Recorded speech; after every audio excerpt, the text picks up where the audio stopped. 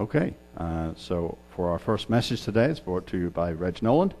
It's entitled Prayer for the Latter Days.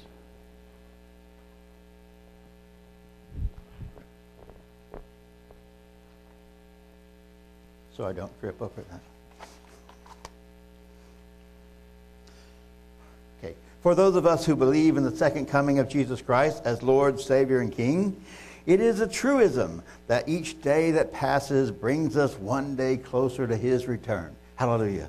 Okay. However, since it hasn't yet started, each day also brings us one day closer to the great tribulation and the day of the Lord that follows it. This is a time of Jacob's trouble, a time unprecedented by any time in history or to come in the future. If we turn to Jeremiah 37 through 9, we see that stated. It says, "Alas, for that day shall be great, so that none will be like it. It will be the time of Jacob's unequaled trouble, but he will be saved out of it. For it will come to pass in that day, says the Lord of hosts, that I will break the oppressor's yoke from off your neck, and I will break your bonds, and the strangers will be no more slaves of the people of Israel. Will no more make slaves of the peoples of Israel, but they will serve the Lord their God, and David's descendant their king, whom I shall raise up for them." If you notice, I am using... You didn't have the Amplified. Okay, never mind. I will be reading from the Amplified. Follow along from this one and see what... The Amplified has a few extra words in it, so it tends to be like me, a little bit more verbose than some of the others. Why should this passage concern us modern Americans? Anyone who has done any study into the fate of the lost 10 tribes of Israel knows that modern America and the former English Commonwealth are the descendants of ancient Israel, the two sons of Joseph, with Great Britain as Ephraim and the U.S. as Manasseh, upon whom the birthright of Israel and its name has fallen. Now, if you haven't done that research to know the identity of the modern America and the British Commonwealth, I refer you to our literature list, to Stephen Collins' series of books called The Lost 10 Tribes of Israel, to Alexander Hislop's The Two Babylons, to J.H. Allen's Judah's Scepter and Joseph's Birthright, and to Ralph Woodrow's Mystery Babylon Religion. This study is critical for the understanding of end-time prophecy. So if you haven't done that study yet, it is imperative that you do it. Matthew 24, 19 to 22. "And woe to those who are with child, and to those who give suck in those days. But pray that your flight is not in the winter, nor on the Sabbath day. For then shall be great tribulation, such as has not been since the beginning of the world, no, nor ever shall be." So this is an unprecedented time. Nothing like it before or after. "And unless those days be shortened, no flesh should be saved," and Moffat adds, "alive. But for the elect's sake, those days shall be shortened." Did you notice that Jeremiah referred to this time as Jacob's trouble, not Israel's trouble? Jacob was the name of the carnal man, whose name was changed to Israel after his submission to God. That Jeremiah refers to these end times nations as Jacob instead of Israel strongly suggests that the carnal nature of these nations instead of their sacred one. Indeed, they are so corrupt that all the end-time prophecies show the nations of Israel in captivity in punishment for their sins at the time of Christ's return. The yoke and the bonds that Jeremiah refers to back in the previous two verses of Jeremiah, verses 8 and 9 above. Let's see, where am I? The yoke and the bonds that Jeremiah refers to in verse 8 are images of bondage and slavery, images that we see repeated throughout Scripture. Likewise, words such as remnant and exiles are indicators of a fragmented people in captivity. Scripture is replete with such references, so be alert to them as indicators of a people in slavery. The returning Christ then becomes a delivering king, releasing the captives from their bondage, after which a great period of prosperity will ensue. Consider the words of Amos. Amos 9, verses 8 through 15. "Behold, the eyes of the Lord are upon the sinful kingdom of Israel's 10 tribe, and I will destroy it from the surface of the ground, except where I will not utterly destroy the house of Jacob." Notice, did you hear the difference? One of it referred to Israel, one to the house of Jacob. So it's not entire. Israel shall be the sinful kingdom of Israel, 10 tribes, yes, but it is the nation of Jacob at the same time. For behold, I will command, and I will sift the house of Israel among all the nations, can cause it to move to and fro, as grain is sifted in the sieve. And yet shall not the least kernel fall upon the earth and be lost from my sight. And all the sinners of all my people shall die by the sword, who say, the evil shall not overtake us or assail us. In that day I will raise up the tabernacle of David, the fallen hut or the booth, and close up its breaches. And I will raise up its ruins, and I will build it as in the days of old, that they may possess the remnant of Edom. By the way, Edom is modern-day Turkey. And all of the nations that are called by my name, says the Lord who does this. Behold, the days are coming, says the Lord, that the plowman shall overtake the reaper. Plowman shall overtake the reaper. What does that mean? You're going to be planting more than you can, faster than you can reap it. Okay, the treader of the grapes, him that sows the seed. And the mountains shall drop sweet wine, and all the hills shall melt. That is, everything therefore heretofore barren and unfruitful shall overflow with spiritual blessing. And I will bring back the exiles of my people Israel, and they shall build the waste cities and inhabit them. And they shall plant vineyards and drink the wine from them. And they shall also make gardens and eat fruit of them. And I will plant them upon their land. And they shall be no more torn up out of the land that I gave them, says the Lord your God. That God will plant them in a land suggests that place will be their permanent home. But much turmoil will take place before we ever get there, before such peace can be restored. Ezekiel 6, verses 1 through 10. The word of the Lord came to me, saying, Son of man, set your face toward the mountain of Israel and prophesy against them, and say, You mountains of Israel, hear the word of the Lord God. Thus says the Lord God to the mountains and the hills, to the rivers and the valleys, Behold, I, even I, will bring a sword upon you, and I will destroy your high places of idolatrous worship. You and your altars shall be made desolate, and your sun pillars shall be broken to pieces, and I will cast down your slain before your idols. I will lay the dead bodies of the children of Israel before their idols. I will scatter your bones round about your altars. And I will, in all your dwelling places, the cities shall be laid waste, and the high places shall be made desolate. And all your altars, that they may that bear the guilt and be laid waste and made desolate. And your idols shall be broken and destroyed. Your sun images may be hewn down, and your handiworks may be wiped away and blotted out.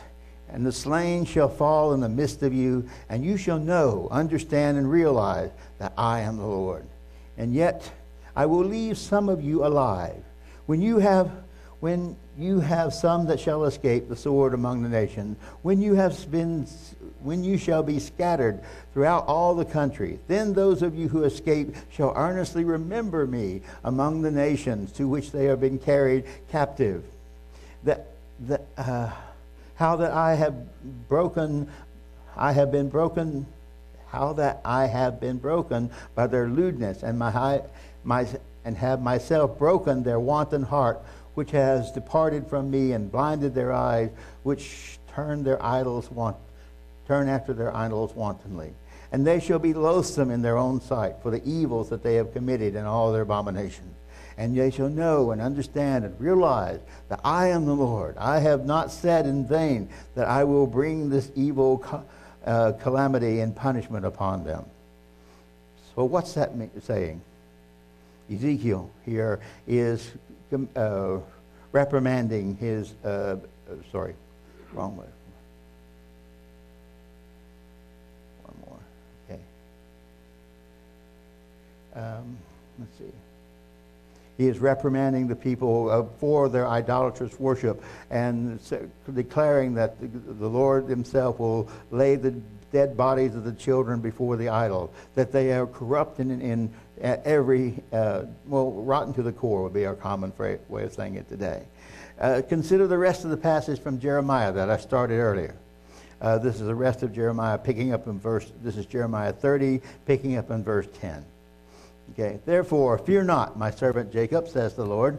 Notice again, Jacob, the difference between Jacob and Israel. That is a significant difference throughout the whole thing. For Jacob is the carnal man, Israel is the spiritual man. So, therefore, fear not, my servant Jacob, says the Lord, nor be dismayed or cast out, O Israel. For, behold, I will save you out of a distant land of exile, and your posterity from the land of their captivity. Jacob will return, and will be quiet and at ease, and none will make him afraid or cause him to be terrorized and to tremble. For I am with you, says the Lord, to save you. For I will make a full and complete end of all the nations to which I have scattered you. But I will not make a full and complete end of you. But I will correct you in measure and with judgment, and will in no sense hold you guiltless or leave you unpunished. For thus says the Lord, your hurt is incurable, and your wound is grievous. There is none to plead for your cause. For the pressing together of your wound, you have no healing device or binding plaster. All your lovers, your allies, have forgotten you. They neither seek, inquire of you, nor require you. For I have hurt you with a wound of the enemy, and with the chastisement of a cruel and merciless foe. Because of the greatness of your perversity and guilt, because your sins are glaring and innumerable. Why then do you cry out because of your hurt, the natural result of your sin? Your pain is deadly and incurable. Because of the greatness of your perversity and guilt, because your sins are glaring and innumerable, I have done these things to you. Therefore, all who devour you will be devoured, and all of your adversaries, every one of them, will go into captivity. So God will use these adversaries to punish Israel, but he's not going to let them get away with it either. They'll come back and punish them, because too often they do not understand that they are a tool in the hand of God. Instead, they want to attribute it to their own power, their own might, their own glory, instead of realizing that they are an instrument of God in the process. For I will restore health to you. I will heal your wounds, says the Lord, because they have called you an outcast, saying, this is Zion, whom no one seeks after, and for whom no one cares. Thus says the Lord, behold, I will release from captivity the tents of Jacob, and have mercy upon its dwelling places. The city will be rebuilt on its old mound-like site, and the palace will be dwelt in after its former fashion. Out of the city and the palace, will come songs of thanksgiving, and the voices of those who make merry. I will multiply them, and they will not be a few. I will also glorify them, and they shall not be small. Their children too shall be as in the former times. That's in both in number and in behavior. And their congregation shall be established before me, and I will punish all who oppress them. And their prince, notice this, their prince shall be one of them, and their ruler will come from the midst of them. And I will cause him to draw near, and he will approach me. For who is he who would have the boldness and would dare on his own initiative to approach me, says the Lord. Then you shall be my people, and I will be your God. That the prince will be one of them that will come from the midst of them suggests that this will be an elected official instead of a king inheriting his position as part of a royal bloodline. Jeremiah asked, why do we cry for our punishment when it is the natural consequences of our sin? Today, we have lost any understanding of that cause-effect relationship, of the consequence that follows for action. We have a myopic, a nearsighted view of filled with people who can only see the immediate benefits of our action and not the long-term effects. A people who want a quick fix instead of a permanent solution to a problem. Nor do we appreciate the benefits of correction. Rather, we would rather avoid the punishment altogether and just kick the can down the road. could become a common expression. Kick the can down the road. Let someone else in the future handle this problem. Let's not deal with it right now. Consider the admonition of the writer of Hebrews on discipline. And you have completely forgotten the divine word of appeal and encouragement in which you are reasoned with and addressed as sons. Let me rephrase that. That's a question. And have you completely forgotten the divine word of appeal and encouragement in which you are reasoned with and addressed as sons? My son, do not think lightly, nor scorn, or to submit to the correction and the discipline of the Lord, nor lose courage and give up and faint when you are reproved or corrected by him. For the Lord corrects and disciplines everyone whom he loves. And he punishes, even scourges, every son whom he accepts and welcomes to his heart and cherishes. The worst thing you could ever receive as an answer to prayer is nothing. Because that means that it's not being heard. You must submit to and endure correction for the discipline of God. God is dealing with you as with sons. For what son is there whom the Father does not thus train and correct with discipline? Now, if you are exempt from correction and left without discipline, in which all of God's children share, then are you illegitimate offspring and not true sons at all. Moreover, we have had earthly fathers who disciplined us, and we yielded to them and respected them for training us. Shall we not much more so cheerfully admit to the Father of spirits who so truly loved us? For our earthly fathers disciplined us for only a short period of time and chastened us as seemed proper and good to them. But he disciplines us for our certain good, and that we may become sharers in his own holiness. For the time being, no discipline brings joy, but seems grievous and painful. But afterward, it yields a peaceable fruit of righteousness to those who have been trained by it, a harvest of fruit which consists in righteousness, in conformity to God's will in purpose, thought, and action, resulting in right living and right standing with God. I think that part of our loss of appreciation for the discipline that comes from God comes from the fact that legislators today have largely tied the hands of parents and outlawed righteous discipline. We are now in a ridiculous state where children can even sue their parents for the punishment they have received. How ridiculous is that? Woe to Isaiah 10. Verses 1 and 2. Woe to those judges who issue unrighteous decrees, and to the magistrates who keep causing unjust and oppressive decisions to be recorded, to turn aside the needy from justice, and to make plunder the righteous claims of the poor of my people, that widows may be the spoil, and that they may take the fatherless for their prey. So widows, orphans, elderly, people who cannot fend for themselves, these are the victims of the magistrates, of the laws and the unrighteous decrees.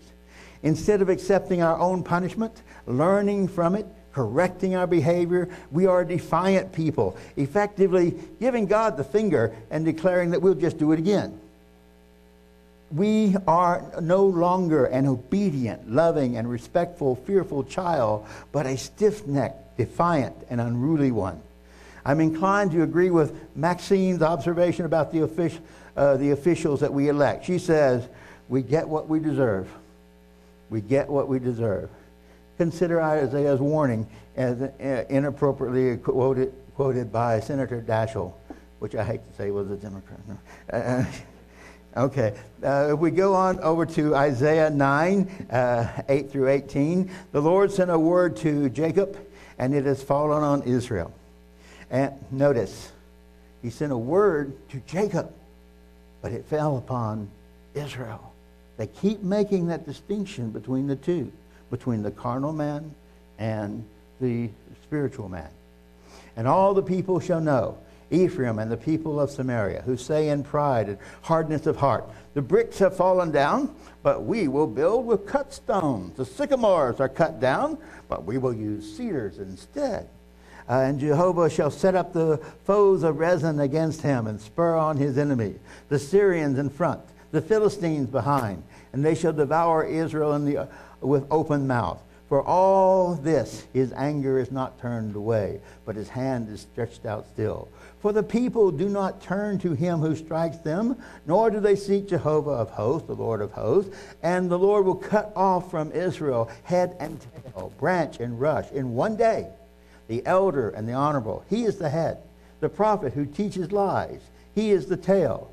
For the leaders of this people lead them astray, and their guided ones are swallowed up. No truer statements ever been uttered. The leaders of this people lead them astray, and their guided ones are swallowed up. For this the Lord shall not rejoice over the young men, nor shall he have mercy on the orphans and the widows. For everyone is a hypocrite and an evildoer, and every mouth speaks foolishness. In all this his anger is not turned away, but his hand is stretched out still. For wickedness burns like a fire, and it shall devour the briars and the thorns. It shall kindle in the thickets of the forest, and they shall roll upwards like the lifting of the smoke. This is a blatant statement of defiance. If you tear us down, we'll just rebuild and make America great again. It does not accept God's correction, but does double down on previous stance. Yes, it is our leaders who lead us astray, who live in a world of alternate facts, who take us down the paths to alienation and destruction, who divide us with ideology and walls, who act rashly without counsel, without considering the consequences of their action. And both sides of the aisle must share in that responsibility. It's not just one. No one person or party is entitled to all of the blame. Further, we as citizens are not without fault, for we elected them. Unlike ancient Israel, who were subject to the will of a bloodline king, our officials are elected. They're coming out of the midst of us, or at least about half of us in a way, and reflecting to the world the values and belief of us as a people. So we have to own our own decisions. We have to own our decisions. How has the faithful, this is Isaiah 1, verses 21 and 23. How has the faithful city become a harlot? It was full of judgment, righteousness lodged in it, but now murderers. Your silver has become dross. Your wine is mixed with water. Your rulers are rebellious and companions of thieves. Everyone loves a bribe and is pursuing rewards. They do not judge the orphan, nor does the cause of the widow come to them. Perhaps the consequences of our decision are necessary to bring about the destruction of our pride, to break the pride of our power, and our eventual captivity to the beast power of Europe. But it's not going to be pretty. This is not going to be a pretty sight. We are overdue for a whooping. Not just a whipping, but a whooping. And it is coming soon. God has laid out the consequences for our deviant behavior in detail as a promise of correction in Leviticus 26. Let's read what God has promised will happen if we fail to do what he tells us to do. Okay? But if you will not listen to me and will not do all these commandments, and if you shall despise my statutes, or if your soul hates my judgments, so that you will not do all my commandments, so that you may break my covenant, I will do this to you. I will even appoint terror over you. Can that be any more true? Consumption and burning fever, consuming the eyes and causing sorrow of heart. And you shall sow your seed in vain, for your enemies shall eat it. And I will set my face against you, and you shall be slain before your enemies. They that hate you shall reign over you, and you shall flee when none pursues you. You are running scared, in other words. And if you will not listen to me for all this, then I will punish you 7 times more for your sin. And I will break the pride of your power. And I will make your heaven like iron and your earth like bronze. And your strength shall be spent in vain. For your land shall not yield its increase, neither shall the trees of the field yield their fruits. And if you walk contrary to me and will not listen to me, I will bring 7 times more plagues upon you according to your sin. And I will send wild beasts among you, and who shall bereave you? I shall destroy your cattle and make you few, and your highway shall be deserted. And if you will not be reformed by me by these things, if you still walk contrary to me, then I will walk contrary to you, and I will punish you 7 times more for your sins. This is 7 times 7 times 7. That's 343 times already. And you shall be delivered into the land of the enemy. When I have broken the staff of your bread. How many people today suffer from gluten poisoning? When I have broken the staff of your bread, 10 women shall bake your bread in one oven, and they shall deliver you your bread again by weight, and you shall eat and not be satisfied. And if you will not, for all of this, listen to me, but will walk contrary to me, then I will walk contrary to you also in fury, and even I will chastise you 7 times more for your sins. And you shall eat the flesh of your son, and the flesh of your daughter shall you eat. Now, don't think this is cannibalism. It's not cannibalism. It simply means they're going to eat up the food from the children. Okay? The food that would do normally. At least I hope it's not cannibalism. Anyway. And I will destroy your high places, and cut down your images, and throw your carcasses on the carcasses of your idols. And my soul shall despise you. And I will make your cities waste, and cause your sanctuaries to be deserted. I will not smell the sweet savor of your sweet odors, and I will turn the land into wasteland, and your enemies who dwell in it shall be astonished by it. And I will scatter you among the nations, and I will draw out a sword after you, and your land shall be waste, and your cities waste. Have you seen Detroit recently? Then shall the land enjoy its Sabbath. Now, the land enjoys its Sabbath means that there won't be any need for tilling it, so the land gets the rest. The land shall enjoy its Sabbath, and as long as it lies waste and you are in your enemy's land, then shall the land rest and enjoy its Sabbath. As long as it lies waste, it shall rest, because it did not rest in your Sabbath when you lived on it. And on those of you who are left, I will send a faintness into their hearts, into the land of their enemies. Oh, they're faint of heart. Cannot. And the sound of the driven leaf shall chase them. They hear just a rustle in the grass behind, and they're scared.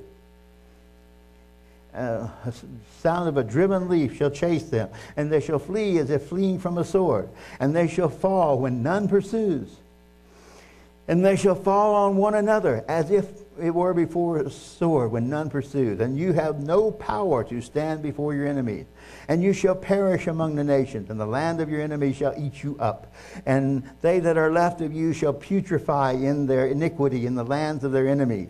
And also they shall putrefy with them in the iniquities of their fathers. If they confess their willfulness and the willfulness of their fathers with their sin which they sinned against me, and also they that have walked contrary to me, then I will walk contrary to them and will bring them into the land of their enemies. If then their uncircumcised hearts are humble and they pay for their iniquity, then I will remember my covenant with Jacob, and my covenant with Isaac, and my covenant with Abraham I will remember, and I will remember the land. So there is hope. If God continually holds out for us the offer, the olive branch of repentance, if we will just take it. If we will just take it. And the land shall be forsaken by them, and shall enjoy its Sabbath. And while it lies waste without them, and they shall accept the punishment for their iniquity, accept the punishment of their iniquity, because they despise my judgment, and because their soul hates my statutes. And yet for all that, when they are in the land of their enemies, I will not cast them away. When they're in the land of their enemies, I will not cast them away. Neither will I hate them, to destroy them utterly, and to break my covenant with them. For I am Jehovah their God. For their sakes I will remember the covenant of their ancestors, whom I brought forth out of the land of Egypt in the sight of the heathen, so that I might be their God. I am the Lord. Finally, this isn't finally enough to break the egos and to make our leaders cower, as well as everyone else. Revelation 6:15 through 17. And the kings of the earth, and the great men, and the rich, and the chief captains, and the mighty men, and every bondman, and every free man, hid themselves in the dens and the rocks of the mountains. And they said unto the mountains and the rock, Oh, fall on us, and hide us from the face of him who sits on the throne, from the wrath of the Lamb. For the great day of his wrath has come, and who will be able to stand? But there is hope for what comes after, especially for those of us who see Christ returning as liberator instead of invading conqueror. It's returning to us as liberator instead of invading conqueror. For us, his return heralds the end to all of these despots and warmongers of the world and all the nationalism that fosters them. An end to the greedy capitalists who exploit the poor and the weak. An end to the terrorist activity that destroys property and lives. An end to the idolatry and sorcery and superstition and drug dealership. An end to the hatred, the sexism, and the racism that separates us. It heralds the onset of peace and prosperity, productivity, of justice, of love, and tranquility without fear, of safety and security, of health and happiness. But before that millennium reign of Christ can begin, we are looking at hell on earth. A time when mankind stands on the brink of its own destruction, so that if days were not shortened, no flesh would be saved alive. And only Christ's return can save us from ourselves.